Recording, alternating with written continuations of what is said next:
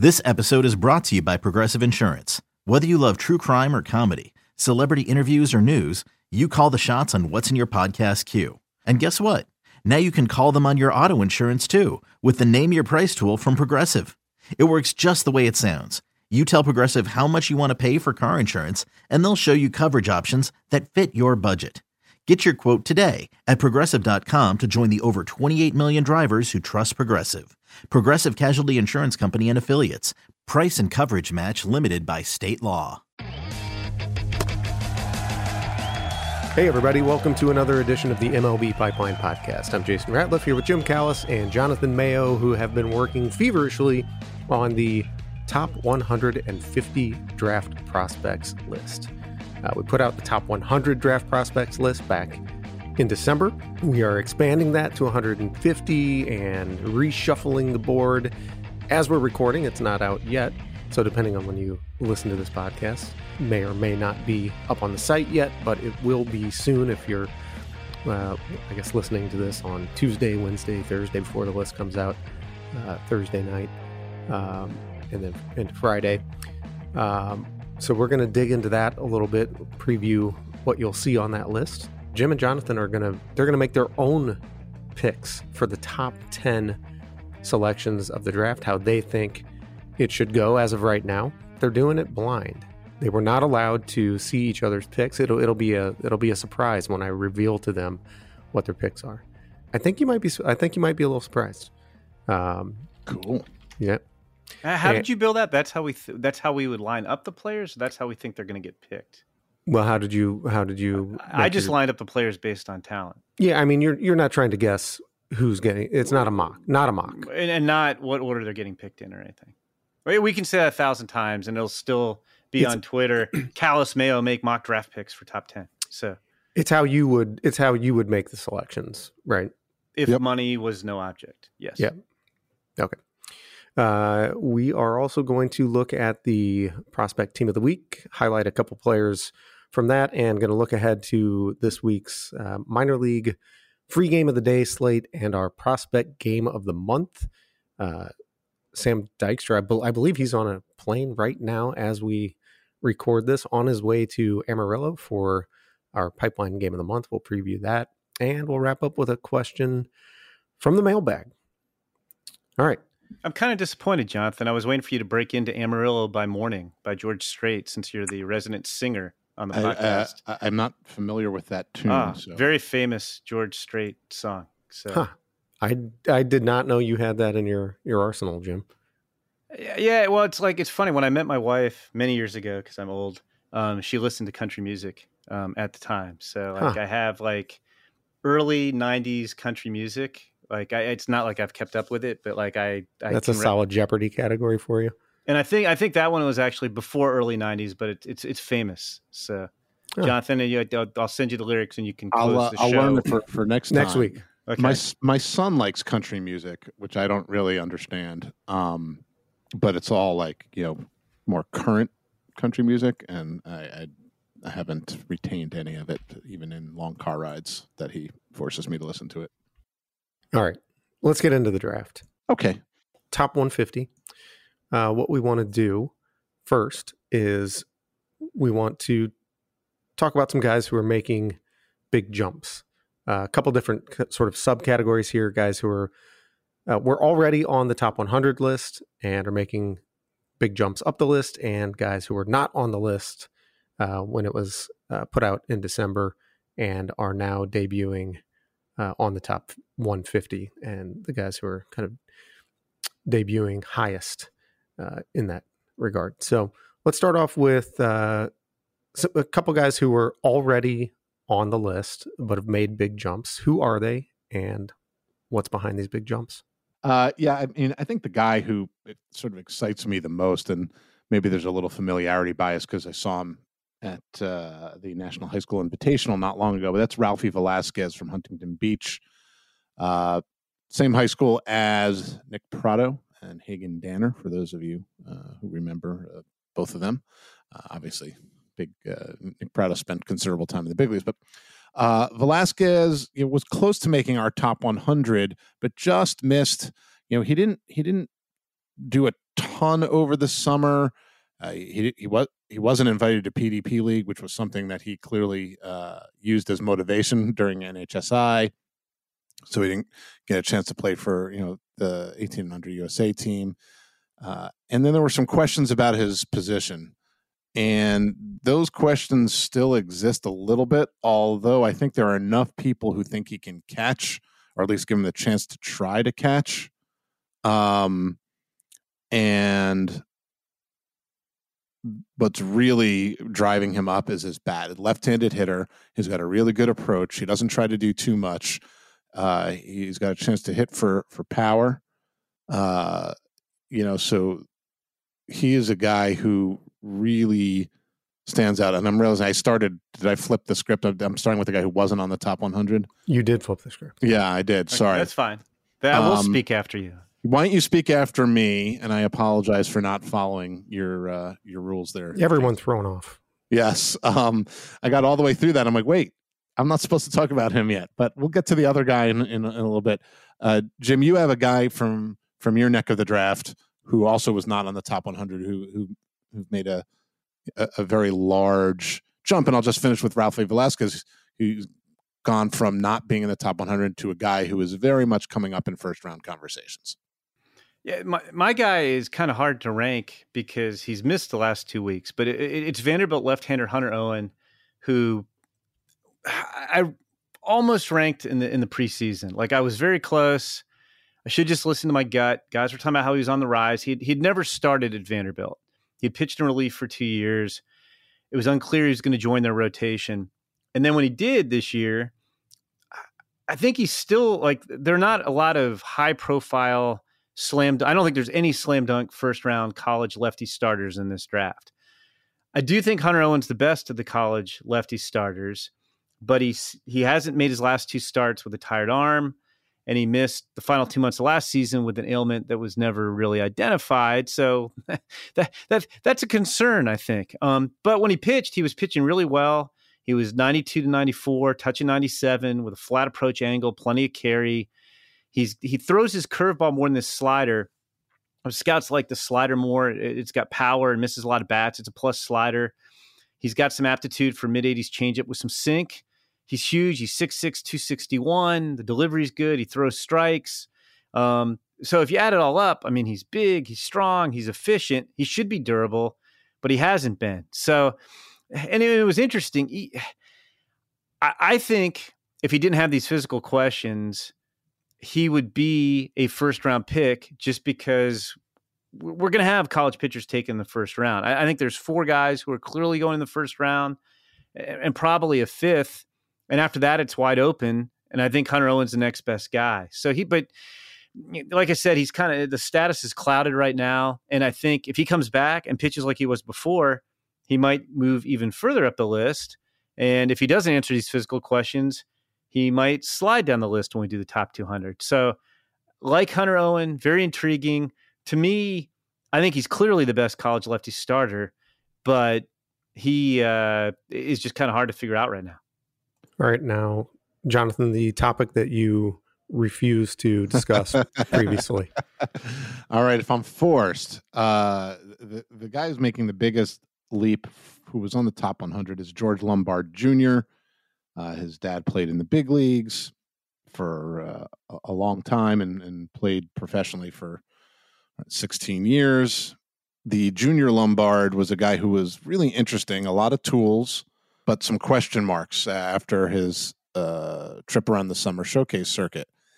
He has answered a lot of those questions. He's big. He's one of these guys that kind of stands out because he looks like a man already, and he's 6'3". He's strong. It's sort of interesting to see him start using his tools more consistently. There were some swing and miss concerns. He's answered some of those questions.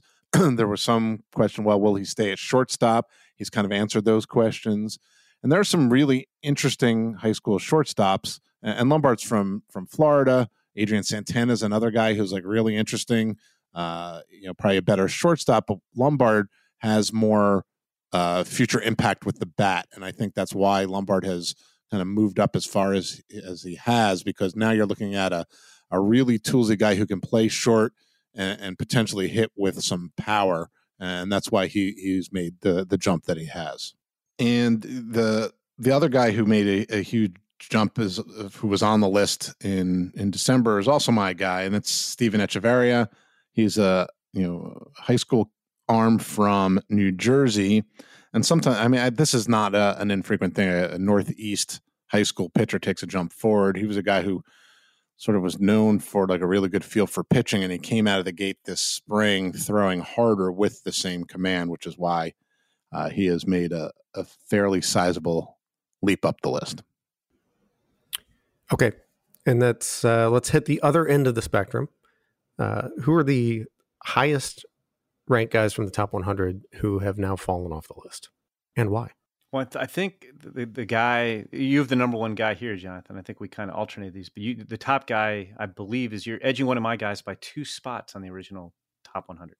Is that right? I'm looking at the list now. Jonathan stumped.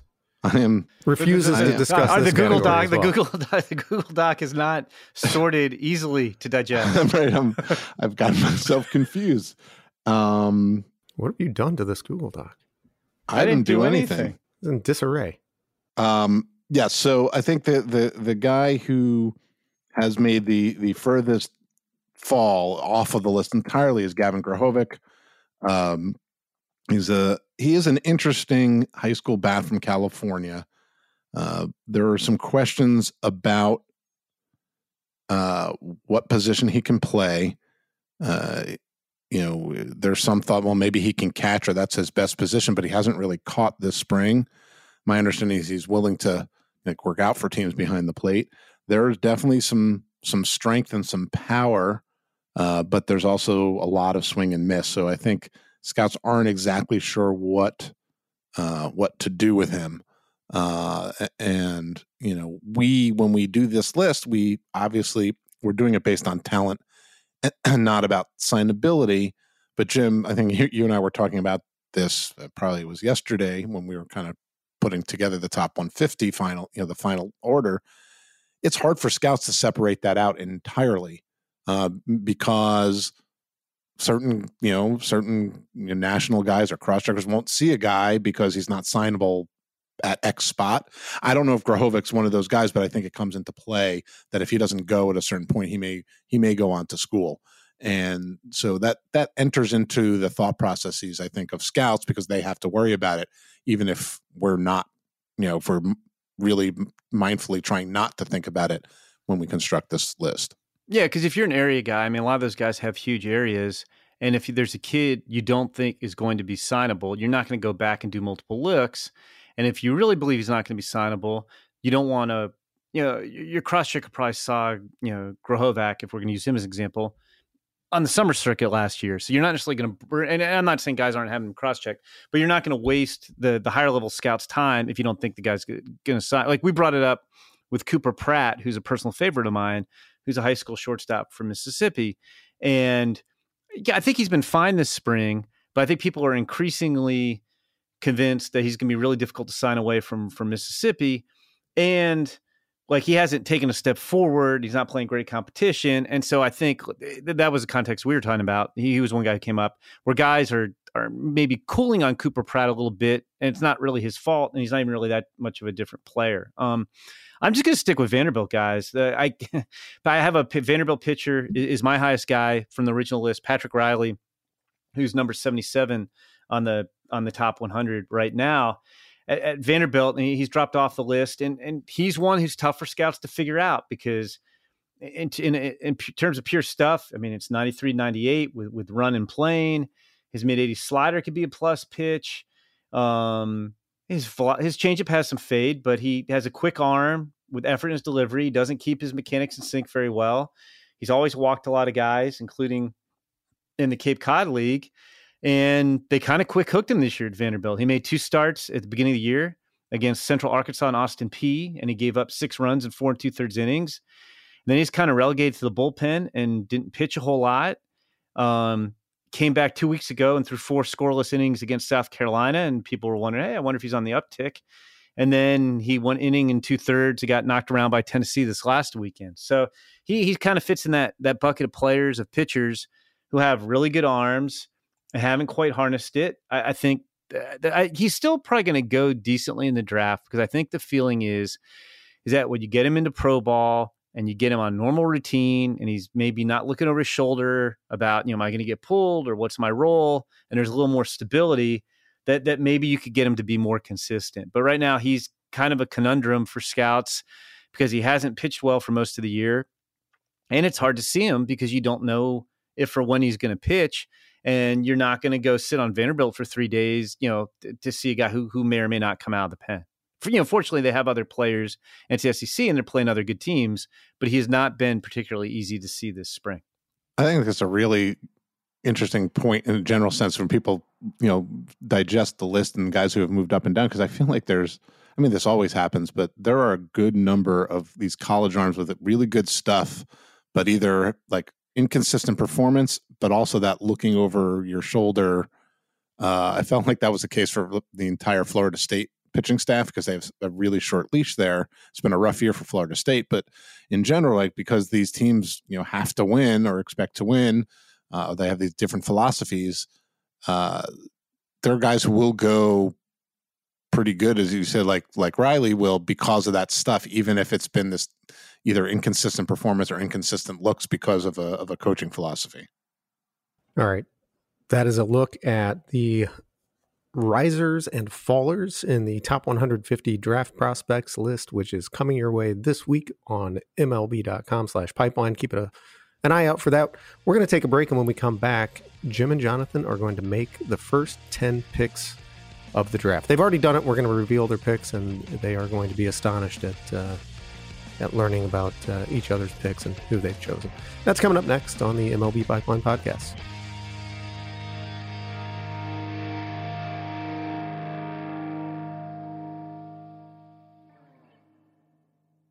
Hey, Rob Bradford here. You guys know I'm always up for a good MVP story, and one of the best stories is Wasabi Technology. Wasabi is the world's hottest cloud storage company, and it's become the go-to provider for professional and collegiate sports teams, including 20 Major League Baseball teams like the Red Sox and NHL teams like the Bruins and Vancouver Canucks. Even the Liverpool Football Club is getting in on the Wasabi action. So, why is Wasabi the MVP? Well, Wasabi was purpose-built to free businesses from skyrocketing storage costs and unpredictable transaction fees that the Amazons of the world are charging. In fact, Wasabi is up to 80% less than those hyperscalers and doesn't charge a cent for businesses to access their data. From Wasabi's AI-enabled intelligent media storage, Wasabi Air, to the industry's only cloud storage service with triple protection against cyber criminals, data deletion, and ransomware, Wasabi's taken the lead in driving innovation in data storage and helping sports teams to unleash the power of their data. Wasabi, another Boston-based championship team.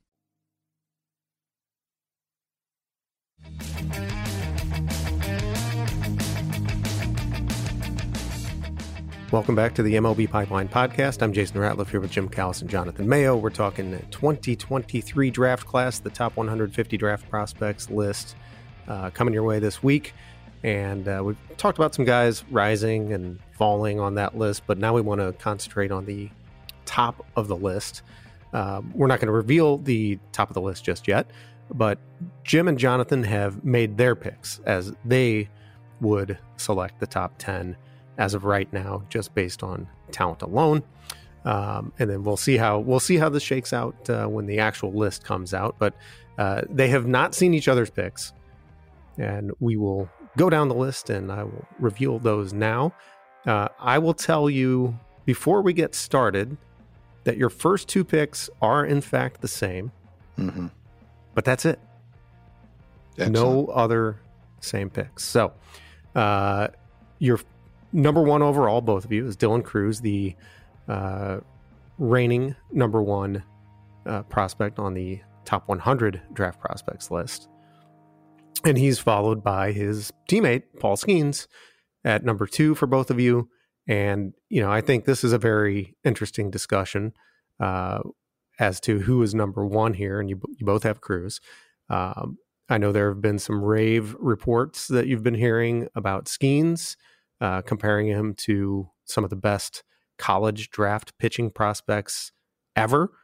And I think that speaks to how highly scouts must think of Dylan Crews if you guys both have him one. Who would you have number one on your list, Jason? Well, I mean, you guys know I love Skeens, but I understand the pitcher versus position player. But to me, when Jim, when you were telling us about some of the things that you've heard some scouts say about Skeens and comparing him to Strasburg and Cole, and you're not hearing that same sort of level of excitement about Crews, it doesn't sound like. I don't know that part's true. I mean, I don't think people are saying Crews is the best, college hitting prospect of all time.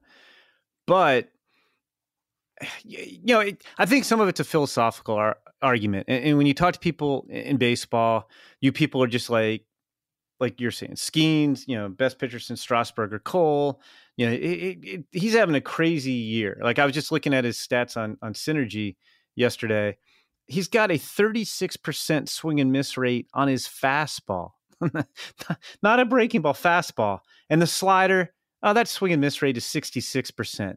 And it's not just guys chasing out the strike zone because he lands those pitches for strikes too. And, it's athletic and all that, but there is volatility and risk with pitchers because they tend to get hurt. And then Crews, I mean, he may not be as recently historic as Skeens, but it's probably 70 hitter on the 20-80 scale with at least 60 power, and you could probably go more if because he's going to get to pretty much all he has because he's such a good hitter and he's running better. And I think guys, I don't think he's a slam dunk lock center fielder, but I think guys feel like, yeah, he's a center fielder too.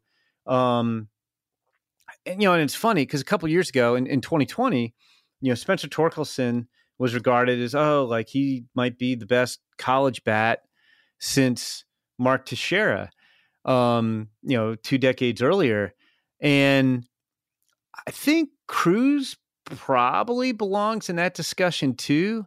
And he's a much better athlete with much more defensive value than Torkelson. So I think Skeens, I think it's easy to watch Skeens and be like, oh, he's throwing 98, or, oh, God, look at that ridiculous slider. Whereas Crews, I don't know if batters stand out the same way as a pitcher who's just going 98, 100, 102, 87-mile-an-hour slider you have no shot at. But I do think there's a lot of excitement about Dylan Crews, too. I will say, I think you could argue it either way and easily be able to defend your position. No, I think that's right. And, for me, some of it is based on conversations, that I've had. Just it's that philosophical. Do you go with the more of a certainty in the bat? Jim mentioned the volatility of pitching. I had someone mention to me yesterday that sometimes the industry will, there's not going to be like huge concern, but anytime a pitcher takes a huge step forward like that, he does not have, Skeens does not have the same track record. He was good at Air Force last year, but he wasn't this good. So I think there's going to be a little bit of a, let's make sure we know what's under the hood here. Is what he's doing this year what he's going to do going forward, or is there going to be some regression to the mean or anything like that? The guys that are going to go 1 or 2 get picked apart. Even Strasburg, people talked about the lack of changeup, which he then of course had, but he didn't really use much in college. So that's why I ended up going Crews than Skeens, just because of that. Like, I'm going to go with a little bit more of a certainty with a bat, and I think Dylan Crews is going to be one of these guys that does not take very long to get to the big leagues. But Crews has dipped below the 500 mark, guys. I know he's down to 496. The OPS down to 1503. Yeah, my goodness. Good. I mean, and Skeens has fallen off a bit in his past few starts. He gave up 4 runs in his first 7 starts, and has given up 11 over 15 innings in his past 3 starts. All right, so your first 2 picks the same. Your third pick, you both took a high school outfielder, Jonathan. Max Clark, Jim Walker Jenkins, and this has been an interesting conversation. These two guys since last year, as to I think they're both kind of clearly the top high school bats in the class, right? By far. Yeah, top high school position players by far. I think Ian Miller's bat is pretty good too. All right, and then Jonathan has Walker Jenkins next at 4. But Jim, you went with a college bat here. Yeah, I went with Wyatt Langford. I mean, I think you could probably put those 3 guys. I don't know who Jonathan has at 5, so maybe it's going to. I have Wyatt Langford. Wyatt Langford. Yeah, I was going to say I think you could put those 3 guys again in whatever order you want. I mean, I do think the consensus is Walker Jenkins was hurt last year, and so we didn't get to see him at his best, and then he was eventually sidelined. I have both him and Clark in my area. Talking to national guys, they prefer Jenkins. Like, it's one of those, I think if we surveyed 30 teams, Jenkins might win 3/4 of the votes, but if you were putting grades on them, they would be neck and neck, if that makes sense. I just think Jenkins is slightly ahead for the majority of teams, I guess is the way I'm putting it. And I think they're comparable hitters. I think Jenkins has significantly more power, at least to grade better. And while Clark is a better runner and better athlete, Jenkins is running better this spring. And I think Clark's definitely a center fielder. Jenkins might be a center fielder. And if he's not a center fielder, he'll fit the right field profile with a strong arm. But, and then, Langford, it's just, do you want the guy who's proven it at the college level, but he's more of I think he's probably a left fielder when all is said and done. Like, I think he has less defensive value, but you have a better read on his bat because he's performed at a very high level in college. So that was my rationale for the order I went with them in. Although, with Langford, he's another guy who taken a huge step forward and didn't play as a freshman, so there's not as much track record. Again, nitpicking. I've heard the same things about Walker Jenkins. He's in North Carolina. When I was at USA Baseball for NHSI, people were unsolicited coming up and telling me how great he's looked. And they call him Captain America too, because of the makeup. They love him. Yes, the ability, the fact that he's been showing better run times and playing at good center field certainly has moved him up, sort of into that conversation. Heck, probably maybe into the conversation for number 1 overall pick. I ended up picking Max Clark just because of the ceiling. I have had multiple national scouts say that they think he's the one guy who has the chance to be like the best chance to be a true superstar, just because the tools are so loud. And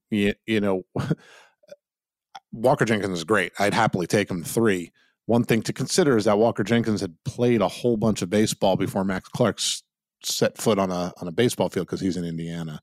And so sometimes that plays into what scouts are saying. I think you can't go wrong with either. And I really wish Florida had let Wyatt Langford play center field this year. I know they have a center fielder, but I think people were hoping to see what that would look like. A team that takes him, I think, could very well send him out in center and see how that plays. Okay, so your first 5 picks, you have all the same players, first 2 in the same order, 3, 4, 5, same players, but mixed up. Your 6th pick, Jonathan took Jacob Wilson, and Jim took Chase Dollander, and giving away the next pick, Jonathan wasn't far off with Jacob Wilson, had him 7. I'm sorry, Jim had Jacob Wilson at 7.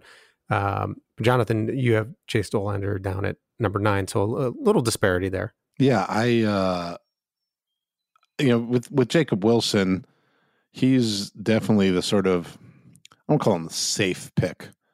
People aren't like blown away, and Jim, I don't know, if you talk, he's in my area, so I talked to a lot of people about him, and he's like, he's going to be a big leaguer, and he's going to be a big leaguer in a hurry, but is he going to be an impact guy that you're going to take him, very near the top? The guy just doesn't strike out.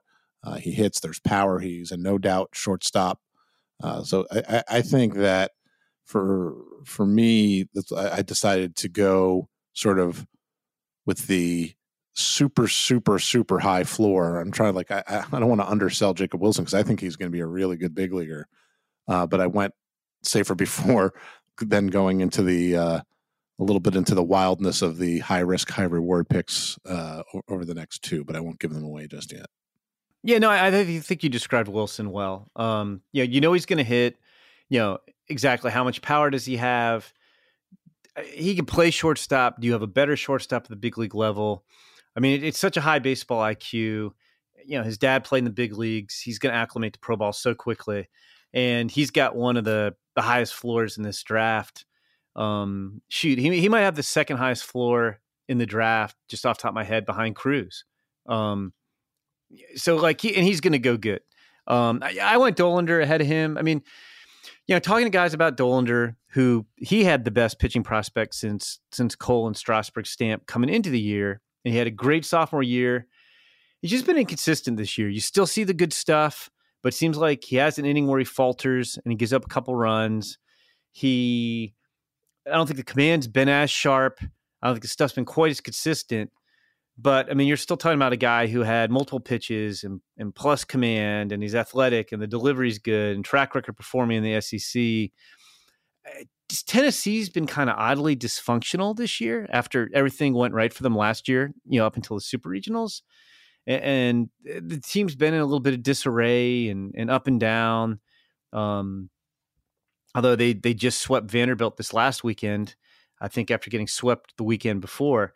And that team just has not gelled. And I think, I don't think Chase Dollander is worrying about a quick hook or anything. He did pitch on Sunday. They've really shaken up the rotation. He pitched on Sunday this week. I think I'll put it this way. To me, there's a consensus top six. And I think Jacob Wilson is like the clear number 7. But those first 6 guys on my list, I think, are the 6 best guys in the draft. And I think the teams at 7 to 10, when I talk to them, they always ask me, "Do you think Dollander could get to us? I hear he's sliding." And so I think I think even at 6, if he goes, not the teams are going to draft off the order I've laid out, but if he went 6th, I might. And that might be the high end right now. I think if the draft were today, that's probably the high end on Dollander. Unless money get involved and teams messing with their pools. But I think Dollander's one of those guys that we could look back and say, oh, you know what? Like, he didn't have the best junior year, but somebody got a steal with him. So anyway, I feel pretty good about having him 6, and then Wilson 7, and then I feel like it's up for grabs. Yeah, you're right. It is up for grabs for the two of you. Here's where things start to get noticeably different. To this point, everyone that we've talked about has been on both of your top 10s. But now at number 7, Jonathan has a player that is not in Jim's top 10. And the rest of the way out, with the exception of Dollander, they're all guys that the other does not have in his top 10. So at number 7 for Jonathan, he has Noble Meyer. And then at number 8, he has Thomas White, and Jim comes in with Enrique Bradfield. Yeah, I went pure upside here. When push comes to shove, off the high school arms often, slip down. Although there's invariably one who sneaks, into the top 10, maybe 2. And right now, Noble Meyer and Thomas White are considered to be the top high school arms. Meyer is from the Pacific Northwest. I saw him at NHSI. He was dominant, friend of the podcast. That's not why I put him at number 7, by the way, but just has a, unbelievable stuff, projection, and feel for pitching, and understanding of the craft already that belies his years. So I don't see him as risky of a high school right-hander pick as in some years because of that combination of things. And then Thomas White was a guy who, was a little bit of a unicorn, didn't pitch a lot. So, on summer showcases in the past, last year only, sort of picked and chose. I saw him in PDP League. The stuff had always been really good. There were some questions about the delivery and the command, and plus the lack of seeing him. And then this spring, he has taken a very large step forward in terms of, the stuff is better. The command is much better.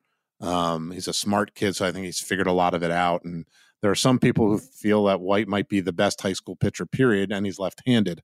So it wouldn't even shock me if White ended up getting taken before Noble Meyer, though there might be a little more comfort level with Noble Meyer because he has been seen more against really good competition. Jim, I have to say I'm a little surprised by your pick here, just knowing your general I don't know if should I say disdain for distaste distaste for this profile. Yeah, no, that's fair. And I'll say I'm not anti-high school pitching. Like, I think you should take talent. Talent's talent. So I don't have a problem with Noble Meyer and Thomas White being in Jonathan's top 10. I don't see how you could take those guys over Chase Dollander personally, but that's just me. But now with Bradfield, I go back and forth on this because, yes, my least favorite profile is the blazing speed, lack of impact player, because I just don't think, like, physical impact. I don't feel like those guys wind up being good big leaguers very often. Like, every once in a while they turn into be Juan Pierre, but you know, a lot of times those guys, they can run and that's all they can do. And, you know, so anyway, you're right. I don't like that profile at all. But, and Bradfield got off to a slow start. He's come on as of late. I struggled with this because I don't think there's a clear number 8 in my mind.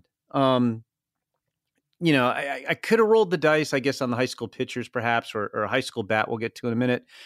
But with Bradfield, the reason I made the exception is we're not talking 20 power. I think we're talking 40 power in terms of home runs. And he's an 80 runner, and he's hit in the SEC. He's controlled the strike zone very well in the SEC. So I think he's going to be an OBP guy. I don't think he's one of these guys who can run but can't hit. I don't think it's going to be big power. It might be like a 12 home run guy, but I think he'll have a bunch of doubles and triples because he can fly. And the kicker for me is that he's a Gold Glove defender in center. He's like a 70s center fielder. And he's an 80, you know, it's not like he's a 65 or 70 runner. He's an 80 runner. So let's say I'm even high on the power. Let's say he doesn't get to double digit home runs. I still think he's going to hit for average, have a good OBP, be a guy who could steal 40 or 50 bases a season and play Gold Glove center field. And that's a good player. So I don't love the profile, but you know, he didn't show much power as a freshman. He's shown more power since. You can tell just like I struggled with it because I don't think there's a clear number 8, but I was like, you know what? Like, I'll take the Gold Glove center fielder who can steal 40 or 50 bases a year, and I think he'll get on base. And if he hits 8 home runs a year, so be it. That's still a really good player, I think. So I went with him kind of from the floor reasoning that I went with Jacob Wilson. He gets compared to Kenny Lofton all the time. And I'm not saying he's going to be Kenny Lofton, but Kenny Lofton is like a borderline Hall of Famer and is a really good player. And I would take a guy who has a chance to be Kenny Lofton. Yeah, I'd be really curious to go back through our draft list and see if we could find somebody with a similar profile, similar grades, and how that player or those players have turned out. He's got aptitude, I guess, is what I'm trying to say. You know, it's not just speed. He knows how to use it very well on the base. He didn't get caught stealing it all last year. He uses it very well on the bases. He uses it very well in center field. So it's not like this guy who can run but doesn't know what he's doing. He can do a lot of things well. I would bet, I guess, $25,000 since it's our standard bet. Although somebody would have to go do the research. I'll bet we would have a hard time finding a guy who we gave 80 speed, like college player, 80 speed, 70 defense, 40 power. I think I went, 55 hit? Yeah. I'll bet we don't have too many of those guys in college. Like people knew who he was. He wanted to go to Vanderbilt. I mean, he was a big name prospect out of high school. I think people wanted to, question the impact back then and now feel better about it. He was kind of like, we're not going to buy him. It's going to cost too much to buy him out. Let's let him prove it at Vanderbilt. But you don't see guys like that in college very often. Okay, we already covered Jonathan's pick at number 9, which was Chase Dollander, and Jim, yours is Jacob Gonzalez. And then at number 10, Jim, you mentioned Aiden Miller when we were talking about the best high school bats in the class. You have him at number 10. And then Jonathan, a player on the rise at number 10. Where is he ranked in the top 100? In the 40s? I think in the 30s. Okay. Number 34 as of right Arjun now. Nimmala, who is moving up the boards, and you've got him in the top 10 here. Yeah, again, I decided to go a little off the board with an upside play, kind of combining what the buzz is that we're hearing from the industry, along with really liking the player. I saw him over the summer. He didn't have a great summer overall, but this is a guy who plays a premium position and is going to play shortstop for a long time, and that's why I picked him over someone like Aiden Miller. He's got a chance to have impact with the bat. He runs well. He plays with high energy, and I think that the fact that he is a no doubt shortstop to me with great actions, a good arm, plenty of range. That's why I decided to kind of go in this direction. As I said, there are some very intriguing high school shortstops in this draft, and his name just keeps kind of moving up in first round conversations. And then Jim, tell us a little bit about Aiden Miller. I don't get to talk about Jacob Gonzalez. Oh yeah, well I guess you have 2 picks here. Yeah, that's right. Poor Jacob Gonzalez. I was just saying, I did talk about him quite a bit last week, but go ahead. Yeah, I struggle with all these guys, and I think I mentioned this last week. Gonzalez, from pure tool standpoint, I mean, he doesn't run great. It's not classic shortstop tools. Yeah, guys, I think there's some concern. He's not a shortstop at the next level, but the guy's performed for 3 years. He has good instincts to help him make plays at shortstop. So that was kind of I'm giving him credit. Like, I don't know if he's a shortstop, but the guy's played at a high level. He controls the strike zone. He's part of a national championship team at Ole Miss. If he's not a shortstop, he's an offensive second baseman or third baseman. But I admit I have a hard time figuring him out. And just talking to teams that pick again at the top of the draft who don't know, in that kind of 7 to 12 range, there's teams who are like, man, we'd love a shot at Gonzalez. And there's teams who are like, I don't know if he's in the top 15.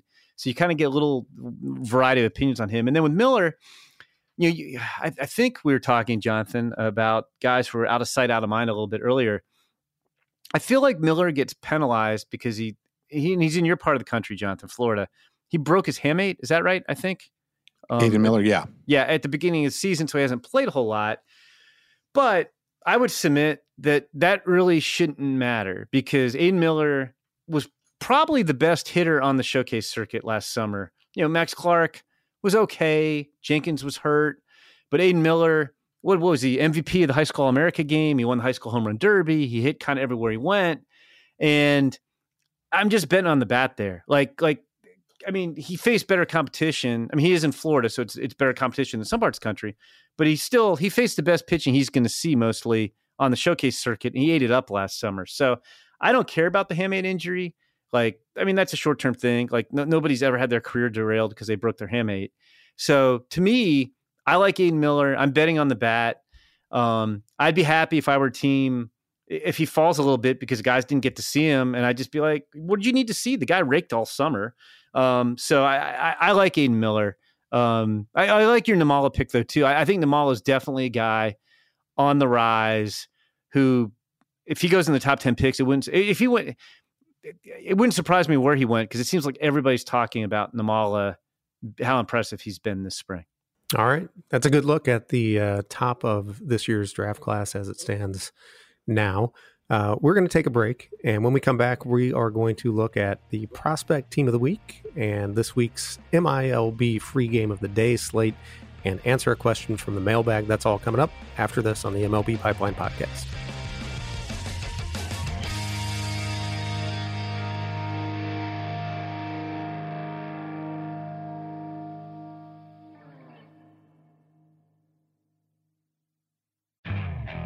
Okay, picture this. It's Friday afternoon when a thought hits you.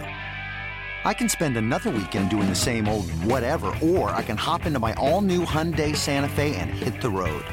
With available H-Track all-wheel drive and 3-row seating, my whole family can head deep into the wild. Conquer the weekend in the all-new Hyundai Santa Fe. Visit HyundaiUSA.com or call 562-314-4603 for more details. Hyundai, there's joy in every journey.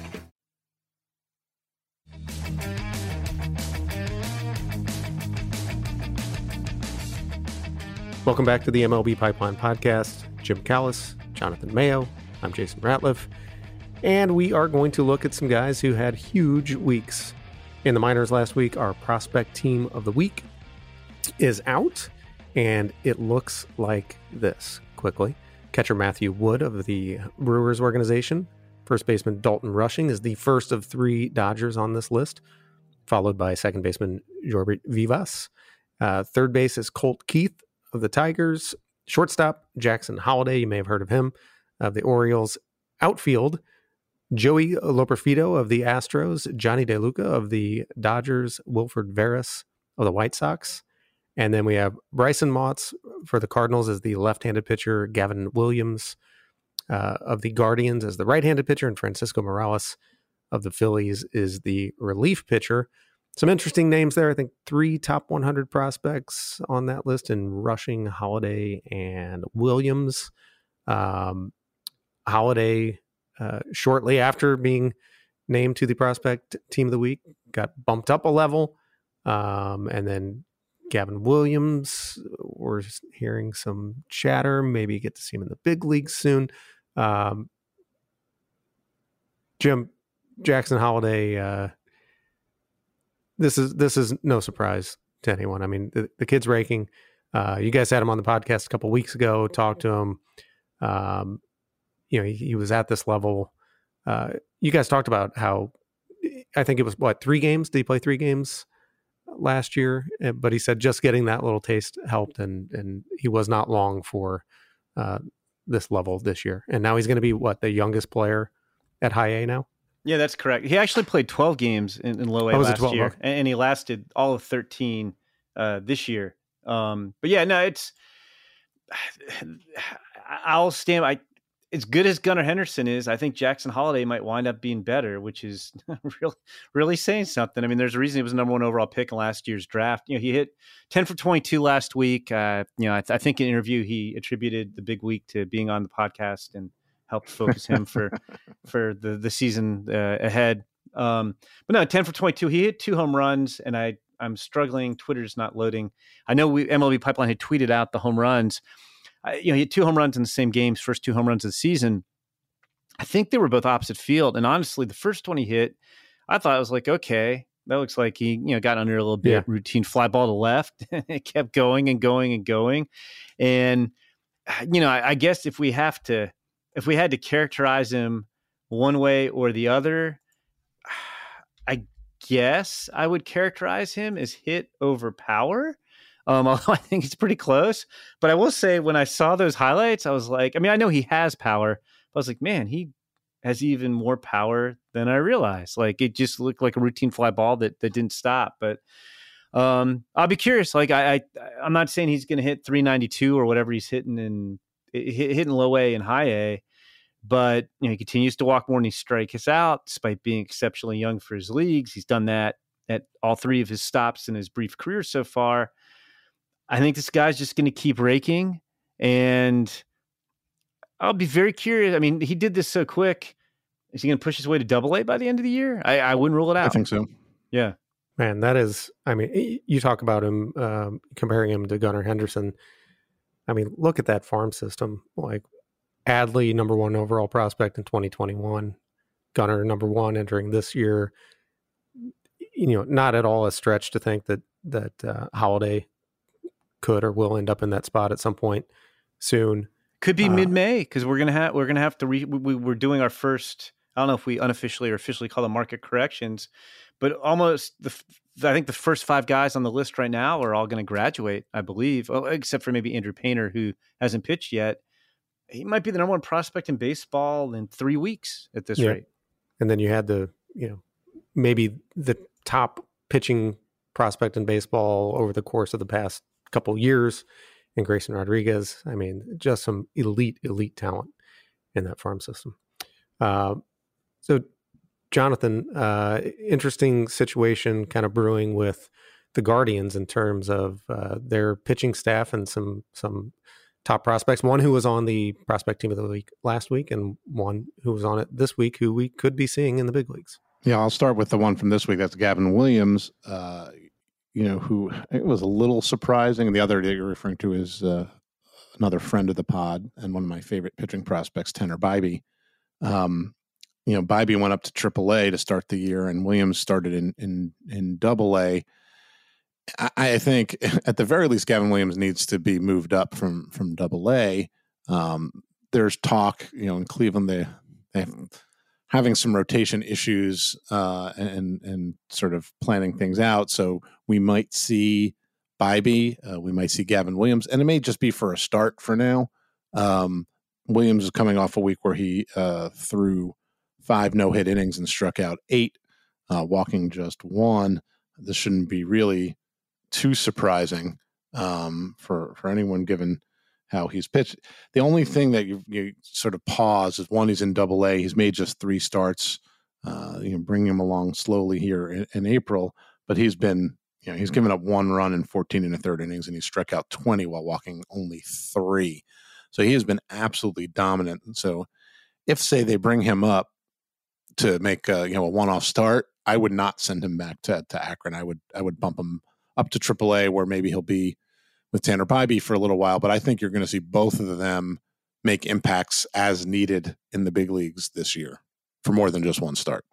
And one other note on this week's Prospect Team of the Week: 3 Dodgers on there.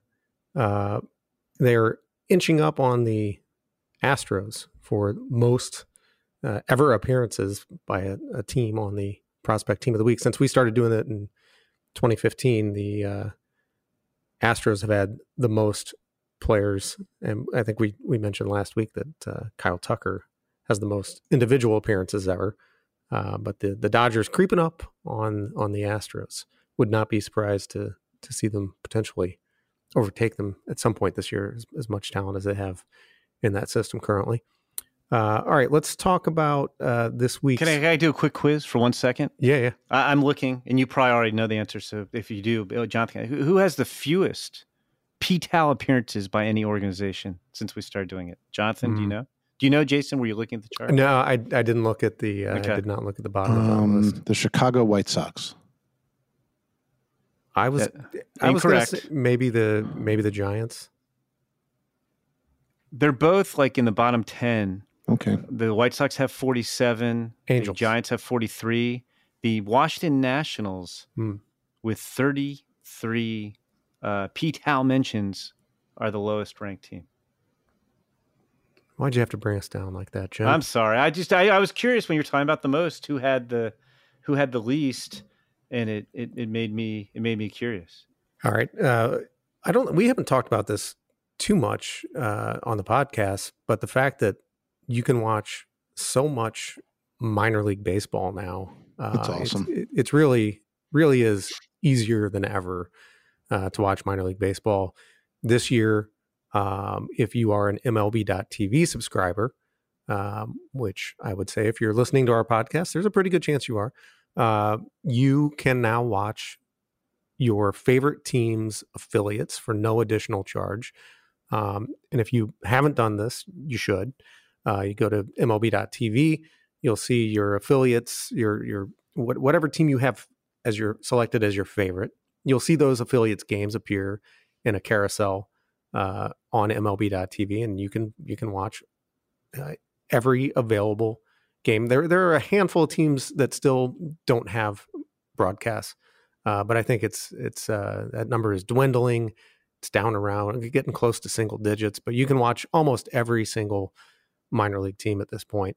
And we've continued doing our free game of the day, where we pick out the best games of the week, try to focus on some high-end prospects, try to get some good pitching matchups.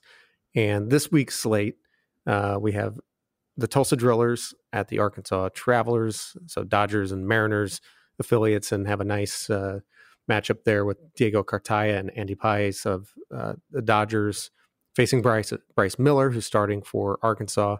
That's Tuesday's game. Wednesday, Hudson Valley and Greenville, Marcelo Meyer. So you got a little Yankees, Red Sox action there. Thursday, Frisco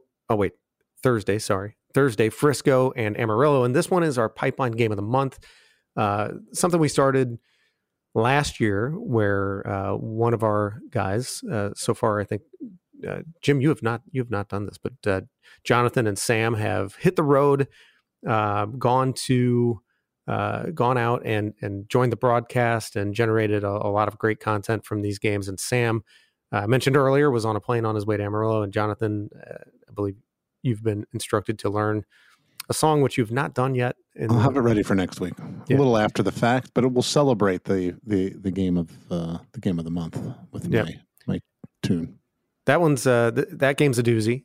Evan Carter, Luis Angel Acuna, Owen White, and Jack Leiter both on that Frisco team. I don't think either of them is starting on Thursday. Jordan Lawler on the other side for Amarillo. Then we have Friday, Memphis, Durham, Mason Wynn, Curtis Mead, Kyle Manzardo off to a huge start. We might see Gordon Graceffo on the mound. Saturday, it's Ellie time. Ellie De La Cruz, who just got his season underway last week. So quickly wanted to get him on the docket as Louisville faces Iowa. So we have a nice matchup of Ellie De La Cruz and Brennan Davis there. And then on Sunday, Great Lakes at Fort Wayne, Dalton Rushing and Jackson Merrill, a couple of top 100 prospects there. So keep your eyes on MLB.TV for those games. And those games also we put those out, promote those on the MLB Pipeline Twitter account. You can see those games on MLB.com/pipeline and on the club sites. We get them out there all over the place. So make sure you're keeping an eye out for those things.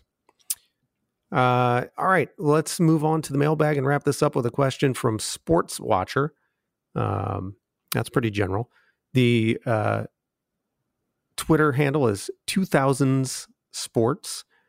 Says, with Zach Neto reaching the majors within 1 year of being drafted, which position players in the 2023 draft class have the best chance to have a similar trajectory?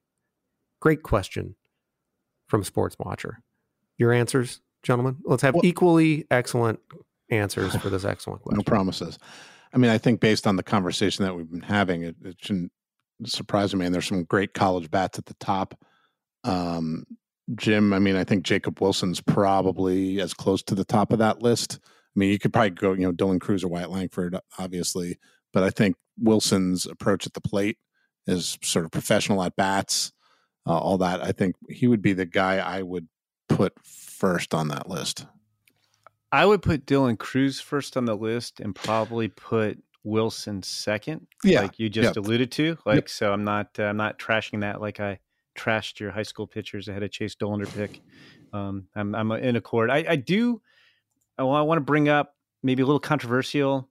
Sports Watcher appears to be a big Pirates guy, Pittsburgh based. I'm almost wondering if that's like a Jonathan Burner account. We'll have to investigate that a little bit. He did choose this question, didn't he? Been pop. No, I didn't know. No, Jim did. I guess I did, but I think we've had another one from 2000 Sports recently, and he's been popping up on my feed. So I feel like it possible this could be a Mayo Burner account, but it's a good question. Like, how about if you go a little deeper than guys we think are going in the top 10 picks? Yep.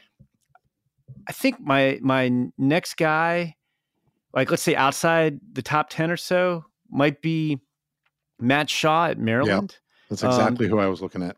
We're in each other's heads here too. He kind of gives me a Brandon Lau vibe a little bit, Jonathan. Like I know there's the Terrapins connection, but Matt Shaw, like I'm wondering if he might be like another Brandon Lau.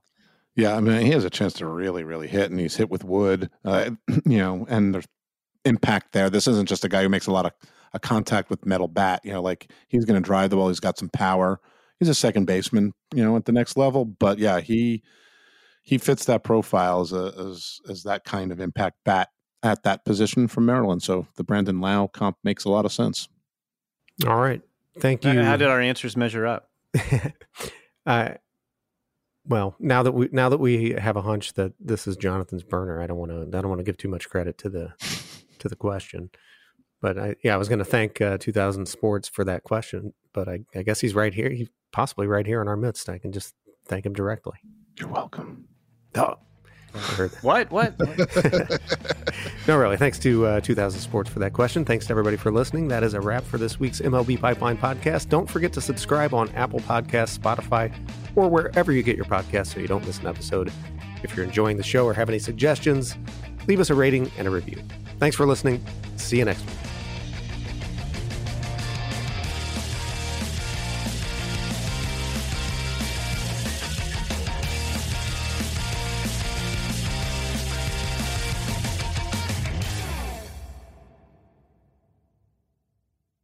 It's blazing hot outside. You get in your car to turn on the AC to get cold air pumping, but it blows hot air out. This issue is commonly caused by low refrigerant due to leaks in the AC system. You want an easy, all-in-one solution that will restore the cold air in no time. AC Pro Recharge Kits make restoring cold air easy for even those with zero DIY experience in less than 10 minutes. Save time and money versus going to a shop by picking up an AC Pro Recharge Kit today. Be a pro with AC Pro.